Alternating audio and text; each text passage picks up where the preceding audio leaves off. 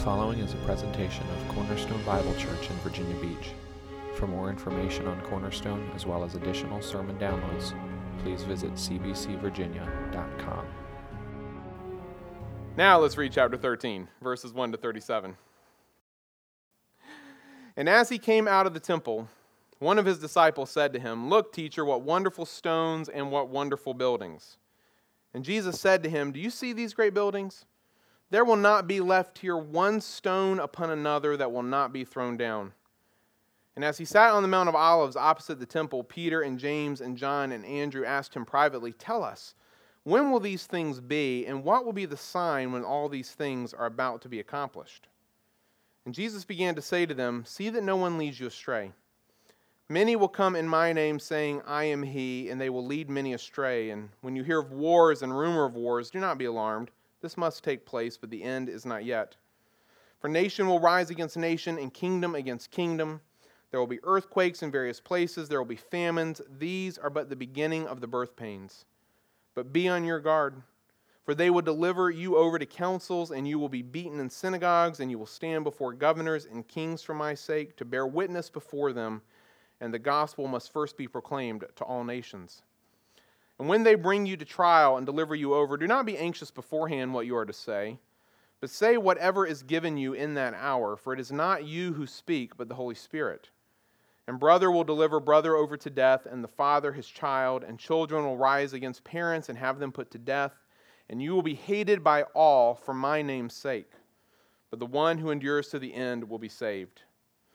But when you see the abomination of desolation standing where he ought not to be, let the reader understand. Then let those who are in Judea flee to the mountains.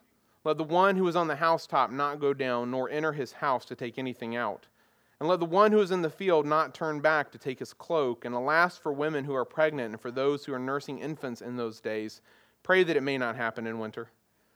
For in those days there will be such tribulation as has not been from the beginning of the creation that God created until now, and never will be. And if the Lord had not cut short the days, no human being would be saved. But for the sake of the elect whom he chose, he shortened the days. And then if anyone says to you, 'Look, here is the Christ,' or 'Look, there he is,' do not believe it. For false Christs and false prophets will arise and perform signs and wonders to lead astray, if possible, the elect. But be on guard, I have told you all things beforehand. But in those days, after that tribulation, the sun will be darkened, and the moon will not give its light, and the stars will be falling from heaven, and the powers in the heavens will be shaken. And then they will see the Son of Man coming in clouds with great power and glory, and then he will send out the angels and gather his elect from the four winds, from the ends of the earth to the ends of heaven. From the fig tree, learn its lesson. As soon as its branch becomes tender and puts out its leaves, you know that summer is near. So also, when you see these things taking place, you know that he is near at the very gates. Truly I say to you, this generation will not pass away until all these things take place. Heaven and earth will pass away, but my words will not pass away. But concerning that day or that hour, no one knows, not even the angels in heaven, nor the Son, but only the Father. Be on guard, keep awake. For you do not know when the time will come. It is like a man going on a journey when he leaves home and puts his servants in charge, each with his work, and commands the doorkeeper to stay awake. Therefore, stay awake. For you do not know when the master of the house will come, in the evening, or at midnight, or when the rooster crows, or in the morning, lest he come suddenly and find you asleep. And what I say to you, I say to all, stay awake. Let's pray. Jesus, we continue walking through your words here to the disciples, a second long section of teaching that you have given us here in Mark's gospel. And there is so much here that has been confusing to us, not because your word is confusing, but because I think we are confused. We are not careful thinkers. We are not good students. We acknowledge that. We are removed from these events and these times and these sayings, and that creates obstacles for us. So I pray, Lord, as we work through the passage that we have this morning, that your Spirit will open our eyes and minds to understand. Give us humble hearts to accept your truth, to not put our beliefs, our assumptions, our presuppositions as somehow being the judge of the text, but rather allow the text to be the judge of our beliefs, assumptions, and presuppositions. And so I pray, Lord, for just me as I speak. My mind and heart feel scattered. I pray that you will bring them together, that you will work through weakness to make your word and your truth clear. In Jesus' name, amen. So last week I made reference, and was quite amused actually by the response of the crowd when I said this. I made reference to a children's book character named Amelia Bedelia, okay? I asked you if some of you knew and liked Amelia Bedelia, and the exuberance of several of your responses tickled me all week long. As I said to you last Sunday, Amelia Bedelia is a lovable but bumbling maid whose main problem is that she cannot interpret normal human communication. And so, for example, one time she is told to make a cheesecake, and so she goes and gets a cheese wheel, and she frosts it and then puts it on the table. It's a cheesecake. She's asked to make jackets for the kids' school books, and so she spends all day knitting jackets for their books. She is told to sow the grass seed. So she sits down outside with a bag of seed and a needle and thread and sews it like popcorn, garlands for Christmas time. She's told to take the cat to the litter box. So she takes the cat outside into the alley, finds a cardboard box filled with trash, and puts the cat in it. She's asked to make a jelly roll, so she puts a blob of jelly on the kitchen floor and tries to make it roll, okay? So this is Amelia Bedelia. You get the idea, right? Obviously, these are funny to us because we understand the real meaning of each of these ideas, but she doesn't understand them. She is unable to interpret them normally. And I want you to note this word normal here, okay? She is unable to interpret those ideas normally according to the cultural and linguistic context in which they are used. Rather, she interprets them hyper-literally, okay? She tries to literally do what happens or is said in each case, and that's what makes it funny. What do you think she would do if she heard the following expressions? And all of you hopefully will recognize these. If I say to you, don't worry, I have an ace in the hole. Or if I say, look, I know it's hard, but you've got to bite the bullet on this one. Hey, stop by tonight and we'll chew the fat. And you think she'd probably be sick by that? Whoa, man, don't have a cow. I know you've got a secret, spill the beans. See, these are all common English idioms that we understand instantly, but Amelia Bedelia probably wouldn't. However, just for the record, there are a lot of people who wouldn't understand those idioms, those figures of speech. Anyone who is not from our cultural and linguistic context, meaning they're not a native-born American who's grown up understanding our culture and our language, they would struggle with these kinds of statements as well. And it seems to me that without a point of reference in our culture or in our language, they would most likely default back to a hyper-literal interpretation of those things as well. And to prove this to you, I want to turn the tables on you this morning and let you try your hand at understanding and interpreting ideas that do not come from our linguistic and cultural context. So I've got a series of sentences I'm going to put up here on the board, 4 of them to be specific, and I've tried to arrange them from easiest to hardest. And I'm just going to put them out there and give you a second to read them. And what I want you to do is try to interpret them. Try to, in your mind, envision what is happening with each statement, with each scene. I want you to get a picture in your head. You understand the assignment here? Here we go. And I'm going to read them with as little inflection or emphasis as possible so as to not give you a clue to the real meaning. Number 1, I was talking to my neighbor in the street last night. I can't smell him. Okay, without saying anything out loud, read it, interpret it. Do you have a picture in your mind of what's going on in this particular scene? Maybe this is a neighbor who is well known for having the best cologne on the street, right? But you were disappointed last night because his cologne wasn't smellable. Or perhaps you have a cold, and so you as the speaker weren't able to smell him. Would it help you if I told you that the meaning of I can't smell him in this particular culture is the same as he gets on my nerves? Is that a quick shift from, where you were and what you were picturing over to the correct understanding? Number 2, The girl at the coffee shop was waiting for her date. He gave her a rabbit. Picture it. Is this one of those moments that's like where, he's trying to be romantic, and most people give puppies and kittens, with a bow around its neck. He brings a cute little white bunny to her to help her know how much he loves her. Is that what you're picturing? Or maybe that she's dating a magician? That's another option. Would it help you if I told you that in this culture, the phrase, he gave her a rabbit, means he stood her up? Is that a major shift from where you were to now where you should be with your thinking? Number 3, this one I hope confuses you all. My mom was finally diagnosed by her doctor. She has a cockroach. I'm hoping you have no context for understanding that one whatsoever, that you're just completely lost now. Will it help you if I tell you that she has a cockroach in this culture as a way of saying she's depressed? Last one, and I think most difficult of all because of how I have worded this. He was drinking at the apple orchard last night, and he fell into the apples. So the scene is pretty easy to imagine, right? Here's a guy who's at a party at an apple orchard. Who doesn't go to parties at apple orchards all the time? And he's at a party at an apple orchard, and he's had one too many, and there happened to be a big pile of apples there, and because he's off balance, a little tipsy, he falls into the apples, right? Easy to understand. This is the easiest of them all. Well, not exactly, because I threw you off a little bit by making a double reference to apples here. The phrase, he fell into the apples, simply means he passed out in this particular context. These are all French, by the way, French idioms that I chose for you.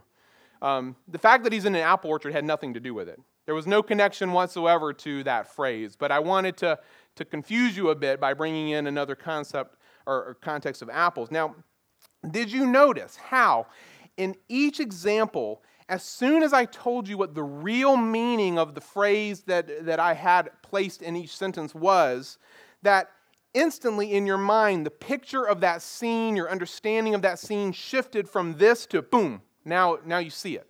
Now you understand. What you were experiencing there was the moment when you moved from literal to normal interpretation. Okay, you went from just having to read it literally because you didn't have a point of reference in that culture and context, that language. You went from reading it literally to reading it normally. You see, we often misuse the word literal when we are talking about things, but particularly we misuse it when we talk about interpreting the Scriptures. We say that we want to interpret the Scriptures literally, but in fact, we don't mean that literally. Because if we interpreted the Scriptures literally, like in every moment, we would end up in some pretty weird and funny places. For example, and I saw this years ago, and it took me a little bit to find it this week, but if you were to read the Scriptures 100% literally, the beautiful woman that Solomon describes in Song of Solomon, she wouldn't be quite so beautiful. She's got a neck like the Tower of David and breasts like gazelles, and her teeth are like sheep. There's a whole bunch of weird features here, right? But of course, he didn't write that to be read literally. He is being poetic in his description of her, and that doesn't throw us off a bit because we understand his words normally. Do you understand the difference between literal and normal and where I'm going with this? Meaning that in normal human communication, we can flow effortlessly between literal, figurative, poetic, and so many other kinds of speech, and it doesn't throw us off a bit. I can in one breath tell you about a restaurant that Jamie and I went to that was so great. Oh, the food was delicious, but when it came to portion size, the chef was a real soup Nazi. And none of you instantly start to picture a guy in an SS uniform over the soup, right? Like, strictly pouring it out so that we'd only get so much. You understand that, or most of you do at least, as being a reference to Seinfeld, and so it doesn't throw you off at all. And it's really important for you to get this. It's important for you to understand the difference between literal and normal interpretation, particularly as we step into verses 24 to 31 this morning. Over the past 4 Sundays, I have been building a case that everything from verse 5 through verse 31 has to do exclusively with the destruction of the temple that occurred in AD 70. and not in any way, shape, or form to the end of the world, the second coming of Christ, etc. And the reasons for that have been well established now, I think, over these past 4 sermons. And as I said at the beginning, I will not be repeating them today. And up to this point in the text, my assumption is, or my hope at least, is that my explanations to you of what is going on verse by verse as we walk through verses 5 through 23 now, that those explanations have convinced you that at the very least, everything in those verses, at least through verse 23, has to do with the destruction of the temple and not the end of the world. I mean, the only thing that I think might have thrown you off a bit as you were looking at those verses would perhaps have been that reference there in verse 14 to the abomination of desolation standing where he ought not to be. Depending on your background, depending on what you have come from other churches or other teachers, you may have in the past thought of that comment as being a reference to the Antichrist, the figure known as the Antichrist mentioned in the book of Revelation. Well, I hope last week proved to you that that can't possibly be true.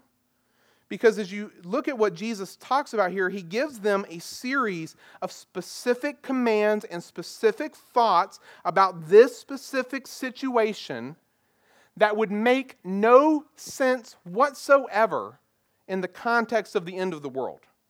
You know, I think that might have only been the point of confusion. I mean, what's the point of fleeing to the mountains if the world is ending? What does it matter if you're pregnant if the world is ending? None of that stuff matters in that context, but it matters tremendously within the context of the destruction of the temple and the things we talked about last week. I think that might have been the only point of confusion some of you may have had in those verses, but I suspect it wasn't a big point of confusion, and I doubt very many, if any of you were hung up by that, you were able to move past it relatively easily. But I am pretty confident that the same cannot be said for verses 24 to 29.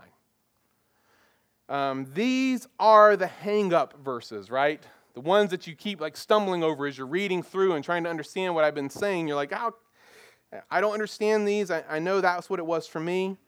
It was these verses specifically that caused me to fight so hard, as I've told you, the last couple weeks, against R.T. France's assertion that everything from verses 5 to 31 represented an unbroken chain of teaching, reference, logic, argument, etc., that applied to one and only one event. I fought against that, and I thought it can't possibly be true, and so I tried to disprove him, but I couldn't. And so whether I liked it or not, I came to a place where I had to just simply admit that he was right and he was reading the scriptures correctly, and I had to agree to him. And it was at that moment that a quote that Jordan sent to me from a guy named Arthur Pink really hit home. The quote was this. He says, "Bring your beliefs to the test of Scripture." So you come with your beliefs, you bring them to the test of Scripture. In other words, you put them under the microscope of Scripture. Let the Scriptures stand as judge over them. And he says that when you do that, when you bring your beliefs to the test of Scripture, you are likely to discover that it is much harder and more painful to unlearn some things than it is to learn new ones. It is much harder and more painful to unlearn some things than it is to learn new ones. And he is right, because it has been very painful for me to try to unlearn some things that I have learned about these seemingly difficult verses. Things I've been taught in the past but I was like, I have to let my thoughts be subject to God's word and not the other way around. And so today I am going to attempt to walk us through this finally. Some of you have been waiting desperately for this point. Thank you for your patience. Today we're gonna try to walk through these verses, and all I'm going to ask you to do today is what I've done from the beginning, and that is just to listen, okay? Just for a moment, for the next 30 minutes or so, set aside your presuppositions, set aside whatever belief system you brought into the room on the subject of the end times, just set it aside for a moment, and try to just hear me out as I attempt to show you from Scripture what I think is the correct way to read these verses. And if in the end you disagree with me, that's fine. No doubt you'll be right and I'll be wrong, but at least hear me out. I want to begin our time in the text this morning by jumping ahead to verses 30 to 31 first, and then coming back to verses 24 to 29 after we look at this. And I'm doing this for two reasons. One, these verses are very simple. very easy to understand. And number two, they present the interpretive problem to us that is before us here in stark and unavoidable terms. In verse 30, Jesus begins saying, "Truly I say to you, this generation will not pass away until all these things take place. Heaven and earth will pass away, but my words will not pass away." And I want to quickly point out three things here in these verses. First, notice the reference to all these things. Okay, you see that? It's been repeated multiple times now up to this point. What things is he referring to? Well, without rehashing my sermon from 2 weeks ago, I think he is referring to everything that he's been talking about since verse 5. He's talking about the signs, or the things that are not signs of the destruction of the temple. He's talking about all the sufferings that would come to those who follow Christ during that in-between time. This would include the appearing of the abomination of desolation. This would include the terrible tribulation that accompanied that event. And most importantly, this includes verses 24 to 29. Everything since verse 5, all the way up to this point, is covered by all these things. And there is no way, folks, to get around that grammatically or logically. Second, note the affirmation that this generation will not pass away until all these things have occurred. And this, of course, is the problem, right? This is the part that's hard for us to deal with. Because I think as we hear that, we don't really have an issue up to verse 23. I mean, I can read all the way from verse 5 to verse 23 and be like, okay, I see all that happened in that generation, great. As soon as I get to verses 24 to 29, though, they don't fit with that statement, given the way that we have read them in the past, because we've always assumed they're talking about the second coming of Jesus and the end of the world, which clearly didn't occur within that generation, and that causes a tension in our minds. Now, some people attempt to resolve this tension by redefining the meaning of this generation. They take those words and they try to stretch them out to just mean some incredibly long period of time, but I'm telling you that is not accurate, nor is it fair to the text. The word generation, I grant, it is not an overly specific word. It's not like, sometimes you hear people say, well, generation is 30 years or generation is 40 years. Maybe in our world, I doubt anyone even really thinks about it that way. It's not an overly specific term, but generally speaking, you're talking about the lifetime of a given group of people, okay? At the bare minimum, it's at least that. And I'll point out the fact that Jesus is being very specific as he says this. It's not just some generation, a generation. He emphasizes this generation. Now, I don't know which generation he had in mind. Is he talking about the generation of the disciples, or maybe the generation of the children who were born on the day he was saying it? I have no clue. But whatever generation it is a specific one. It is this generation. And what this does is it forces us to wrestle with the fact that Jesus is saying that everything from verses 5 through 29, which occurred right before this, right? Everything there is going to happen within the lifetime of some group of people that are alive at the moment he says it. And let me just say to you now that if you do end up walking out of here disagreeing with me, which you are free to do. If you walk out of here disagreeing with my interpretation of verses 24 to 29, and you still think they refer to the second coming of Jesus, this is your problem. This is where you're going to wrestle. You're going to struggle with those verses. I'm not making fun of you or picking on you. We all have struggles through this, but just so you know, Jesus is being very, very clear here. And on that note, third, notice the certainty that he himself places on the statement, right? Heaven and earth will pass away, but my words will not pass away. You go, oh, isn't he predicting the end of the world right there? No. He's just making the point that while everything else is temporary, everything else is changeable, the words of God, the prophecies of God, the truths of God, they are eternal and they never change. What God says will happen. It will come to pass. It is certain.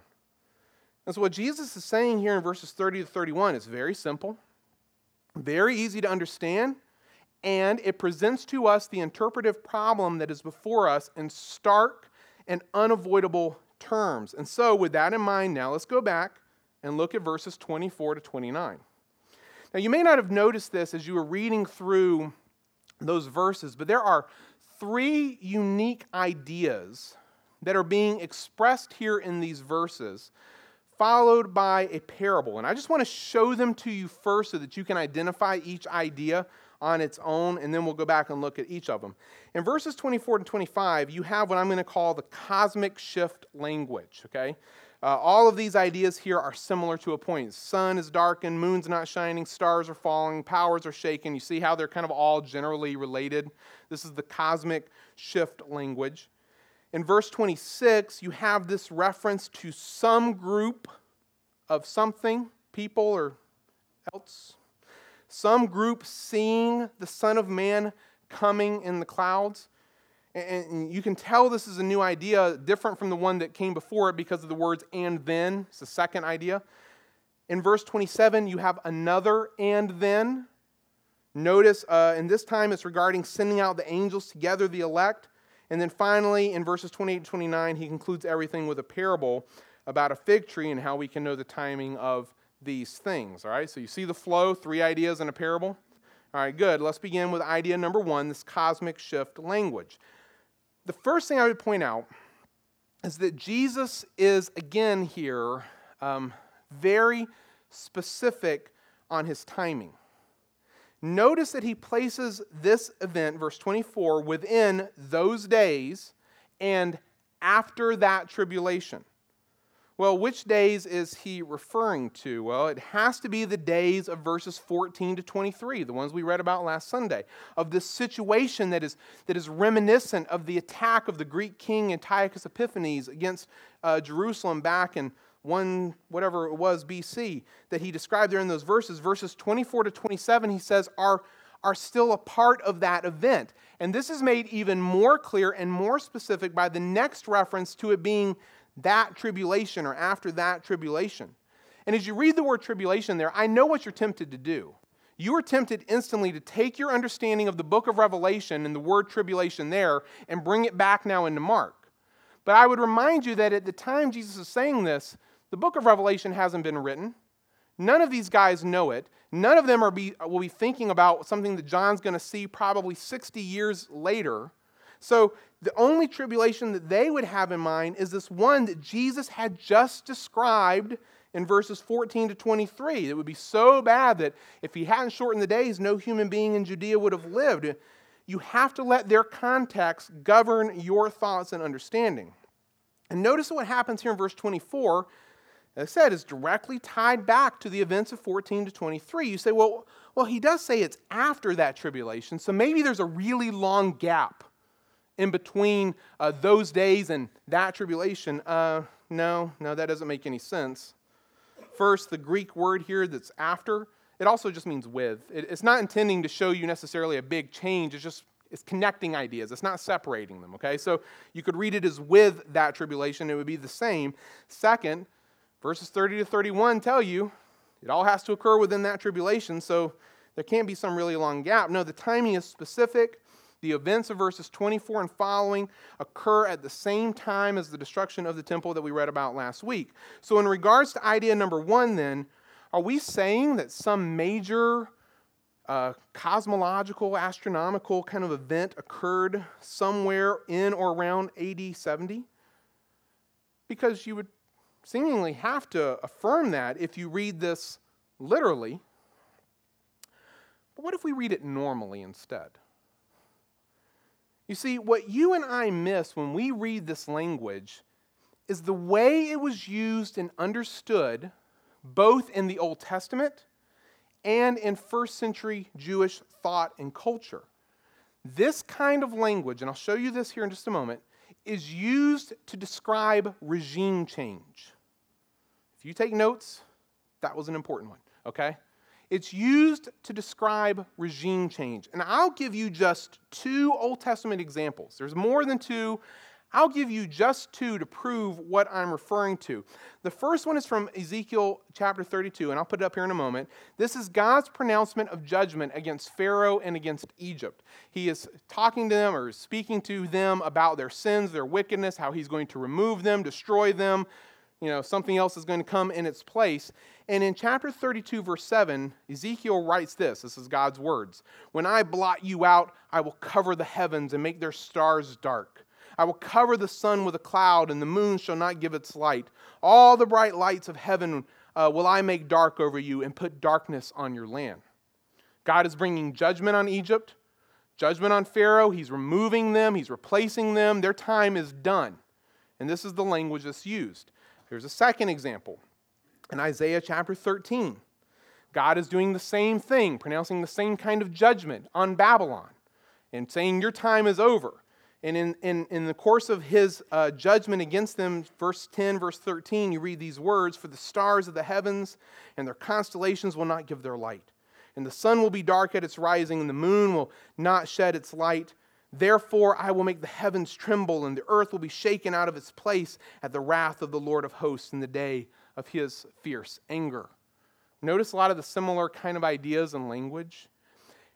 If you were looking for an English equivalent, we do this when we talk about something being earth-shattering.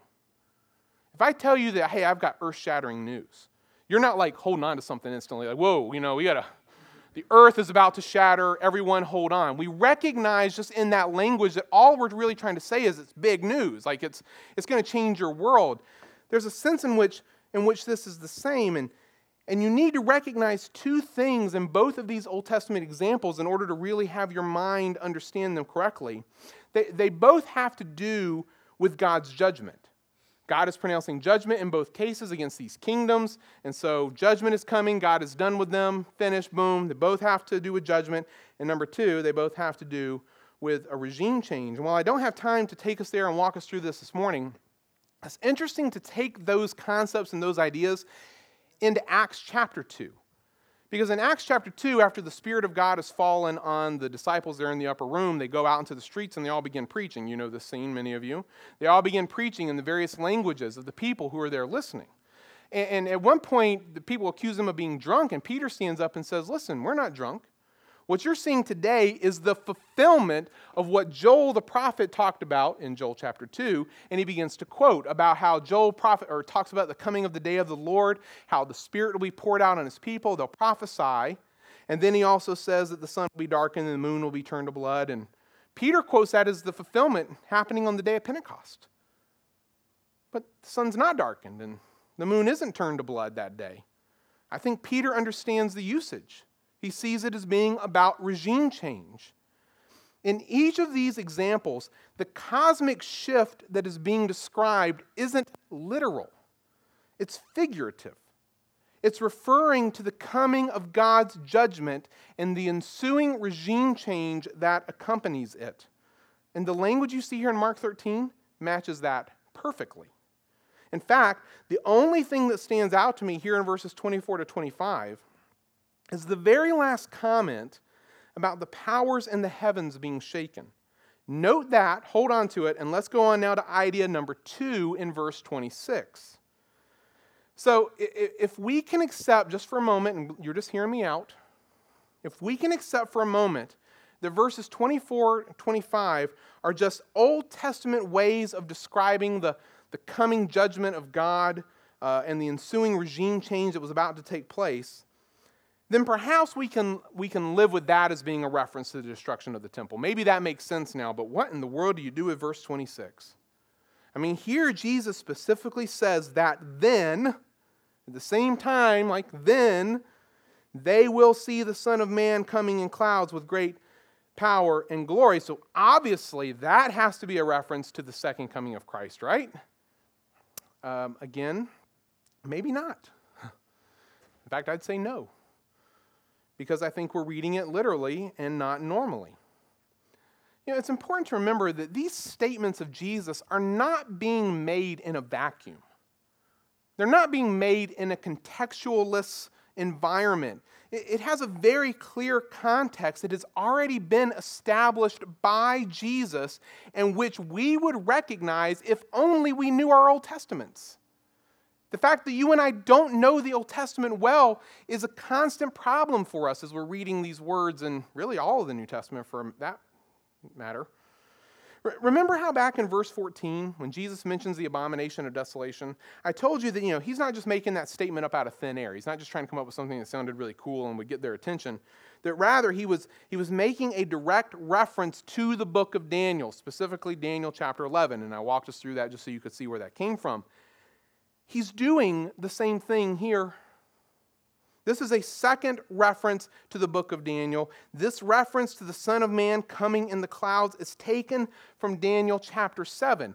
And it's kind of important that you understand that one, because if you don't understand the Daniel 7 reference, then you won't understand this one either. In Daniel chapter 7, verse 13, he writes, I saw in the night visions, and behold, with the clouds of heaven, there came one like a son of man. And he came to the Ancient of Days and was presented before him. And to him was given dominion and glory and a kingdom, that all peoples, nations, and languages should serve him. His dominion is an everlasting dominion which shall not pass away, and his kingdom one that shall not be destroyed. Now, I need to note just two things. One, and you can read this and answer it on your own in your mind, to whom is the Son of Man coming on the clouds in Daniel 7? You see it? He's coming to the Ancient of Days. He's coming to God himself. He's not coming to the earth. He's not coming to the peoples. He is coming to God. And my second question would be, why is he coming? Well, he's coming to receive a kingdom. One that encompasses all the nations of the earth. One that will never pass away. Do you see that? In Daniel chapter 7, when the Son of Man comes in the clouds, he comes to God himself to receive a kingdom. Now, with that Old Testament context in mind, come back and look a little more carefully at verse 26. He's just used this Old Testament language about God's judgment and the ensuing regime change that comes with that. Well, that's clearly been tied by Jesus to the destruction of the temple, which, of course, he had just pronounced earlier in chapter 10, or 10 and 11, 11 and 12. But what about the regime change piece? If God is doing away with the temple and its system, who or what is replacing it? I don't know. Oh, maybe is it possible that Jesus' kingdom is replacing it? Is it possible that the kingdom that Jesus has been announcing for the past 3 years since we got into the book of Mark, repent and have faith, believe the kingdom of God is at hand, is it possible that just maybe God is actually fulfilling those promises? Giving Jesus a kingdom that all people will someday answer to, that he himself will be over and get all the glory for. As we well know by now, the kingdom that Jesus came pronouncing was not a earthly kingdom. It wasn't a physical kingdom. It was a spiritual one. Which brings me then to an important question. Notice again that at the beginning of verse 26, he says that some group, they, will see this coming on the clouds and the things that happen with it. Well, who exactly is they? Well, I would just point out to you that the closest reference, pronouns are pretty much the same in any language. Generally you look for the closest noun to which that pronoun refers. Works that way in Greek too. And the closest reference here is back in verse 25 when he talked about the powers of the heavens being shaken. And I told you to note that comment because it stood out to me. I get sun, moon, stars as being things in the heavens, but what are the powers of the heavens? I don't know what he's referring to there. And it stands out to me because it is a common New Testament way of referring to spiritual powers, spiritual entities that are around us that we can't see. For example, here's a verse many of you will instantly recognize and probably be able to quote with me if you can remember it. In Ephesians chapter 6, verse 12, Paul tells us that we don't wrestle against flesh and blood. What do we wrestle against? Rulers, authorities. We wrestle against the cosmic powers over this present darkness, against the spiritual forces of evil in the heavenly places. Does that sound kind of the same? I think what Jesus is saying here is that those powers, those spiritual forces of evil, are seeing him enthroned over his kingdom. And he now reigns over all. Idea number 3 then, this idea of angels gathering the elect. Notice this is the outflow of that regime change that with Jesus now reigning over all. And again, if we read this literally, we think of what is commonly known as the rapture, things we would maybe talk about or think about later in the New Testament, where Christ comes and he gathers the believers to himself at the end of the age to spend eternity with him. Isn't he supposed to do that himself and not send out others? I mean, here he's sending out the angels, so that's weird. Well, let me just point out two words to you that you may not fully understand, and maybe that'll help you. First of all, let's think about the word angel for just a moment. It's a unique word in Greek. Did you know that the word angel, or angelos, can be either technical and refer to angels, heavenly beings, you think of, the ones who get their wings when a bell rings, that kind of thing, all right? Not really. It can be technical and refer to angels, or more generally, it just refers to servants. Messengers in general. Hold that thought. Next, notice the word gather. They're going out to gather the elect. Hey, isn't the church the assembly of believers? Aren't we the gathered ones? Is it possible that Jesus could simply be describing the formation of the church by means of those who go out on his behalf to proclaim the gospel to the nations? That he's going to send out his messengers to gather his chosen ones, his elect from the four winds. Not just from Israel anymore, but from the ends of the earth to the ends of heaven. Yes, actually, that fits the context perfectly. Folks, what I'm explaining, if what I'm explaining to you is correct, and you get to stand as judge of my explanation today, if what I'm saying to you is correct, then, and I believe it is, then we have totally misread these verses in the past. What Jesus is describing here to the disciples is a regime change that occurs when God's judgment falls on the temple as promised. No longer will God work exclusively through the nation of Israel. It's not that he's abandoned them. He's just taking the next step in his plan. He is establishing his son Jesus as the king to whom all peoples now owe their allegiance and to whom all creatures both in heaven and earth will answer. And this king is going to send out his servants to gather his subjects from all the nations of the earth so that one day people from every tribe, kindred, tongue, and nation will gather around his throne and glorify God. I believe that this is a normal interpretation, taking into account all the cultural and linguistic context of Jesus' day, and I'm telling you, it ties everything together perfectly. And finally, then he ends with this parable. It says, from the fig tree, learn its lesson. As soon as the branch becomes tender and puts out its leaves, you know that summer is near. So also, when you see these things taking place, you know that he is near at the very gates. And the first part of this is really simple. When you see a tree and the leaves are starting to come out, you know, right? It's not rocket scientist. You don't have to be a botanist. You don't have to be a scientist. If you see the leaves budding, you know summer's near. It's getting close. Well, in a similar way, when you see these things, a reference to everything he's been talking about here, you know that he is near at the very gates. And I don't often do this because I don't often feel this way, but I'm a little disappointed by the ESV translators in using the word he here. See, Greek's kind of unique. Sometimes you'll have a verb and it doesn't actually have a subject attached to it. That doesn't work in English. But when that happens, you have to supply a pronoun. And that's the case here. There's no subject given. And so you have to supply a pronoun, and it has to match the verb's number. And I know that may not make sense to all of you, but this is a third-person verb. So that means I have to either apply a he, a she, or an it. I can pick any one I want. It should fit the context, but it's got to be one of these three. Third person, he, she, or it. They picked he. And I guess they did this because they're thinking back to Jesus earlier on, but I disagree with them. I think they should have put it. When you see these things happening, you know that it is near. At the very gates. I think he's referring to the situation as a whole, not to the person. So that's what's near, the coming judgment of God on the temple that began this whole conversation. Folks, all these things he says will come within this generation. And of course, I think they did. I think they happened in AD 70. When the Romans came in and fulfilled everything Jesus describes here, not only did physical things occur in world history that we can go back and look at, but spiritual things occurred as well. things maybe we couldn't see, where Jesus is taking his rightful place at the right hand of God's throne to rule and reign over his people.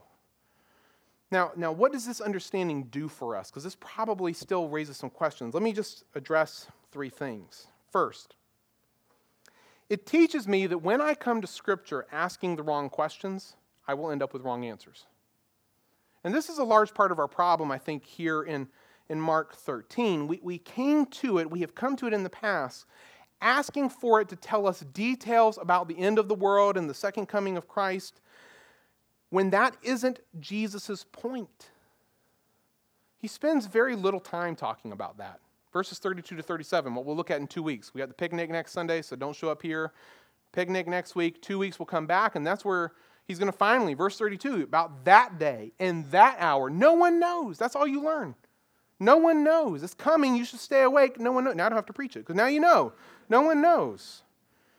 We spend so little time talking about that, and yet we come to it determined to find answers about our questions, related to the end of the world. It would be like, I was thinking about this, it would be like reading or watching Lord of the Rings in order to better understand Pride and Prejudice.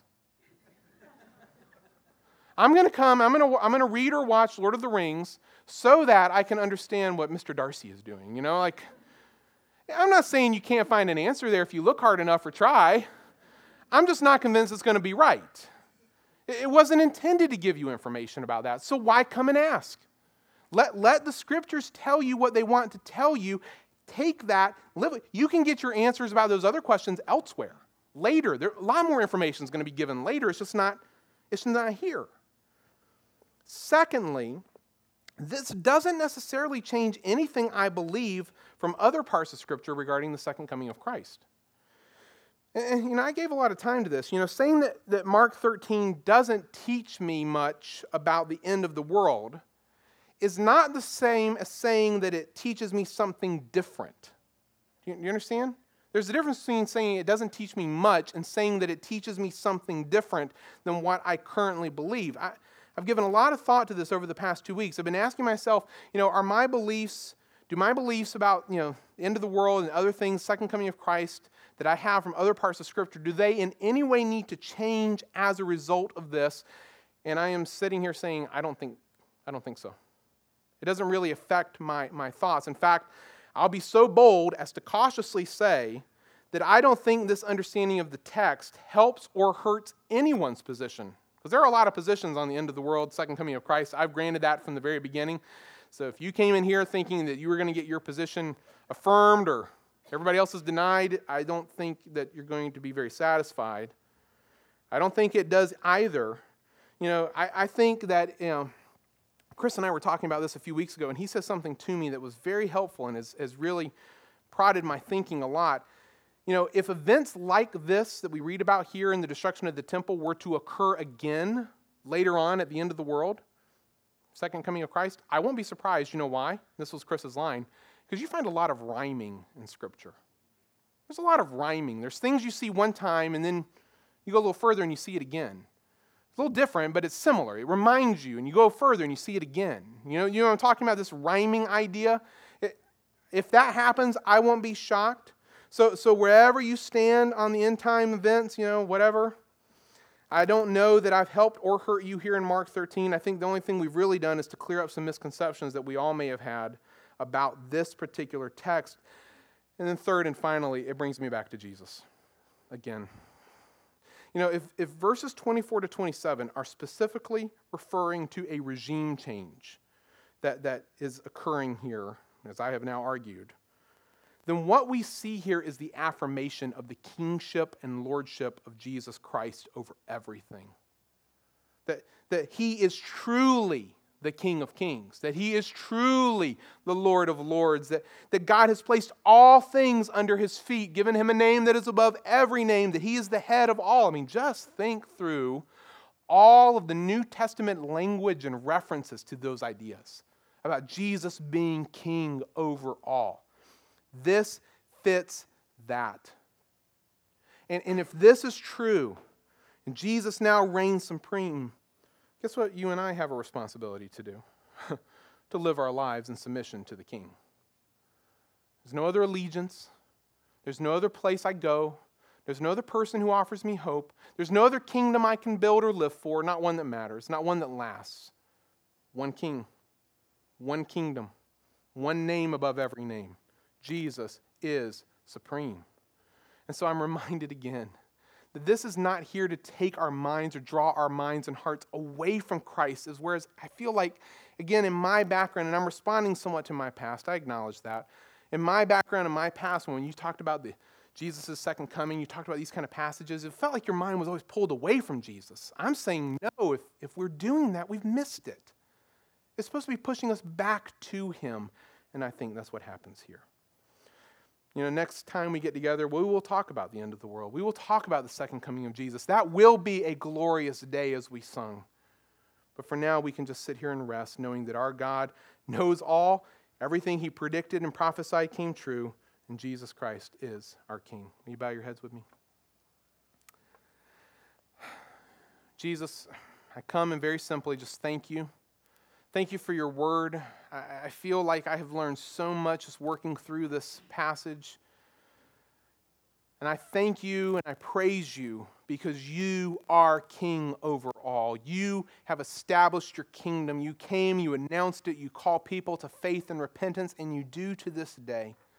And we are now subjects of your kingdom, gladly, willingly, under your rule and reign. We submit our lives to you, and yet we still live in a fallen world with sinful bodies and hearts, and so there's this tension. And that causes us to look forward to that day, to our blessed hope who finally sets us free from this world.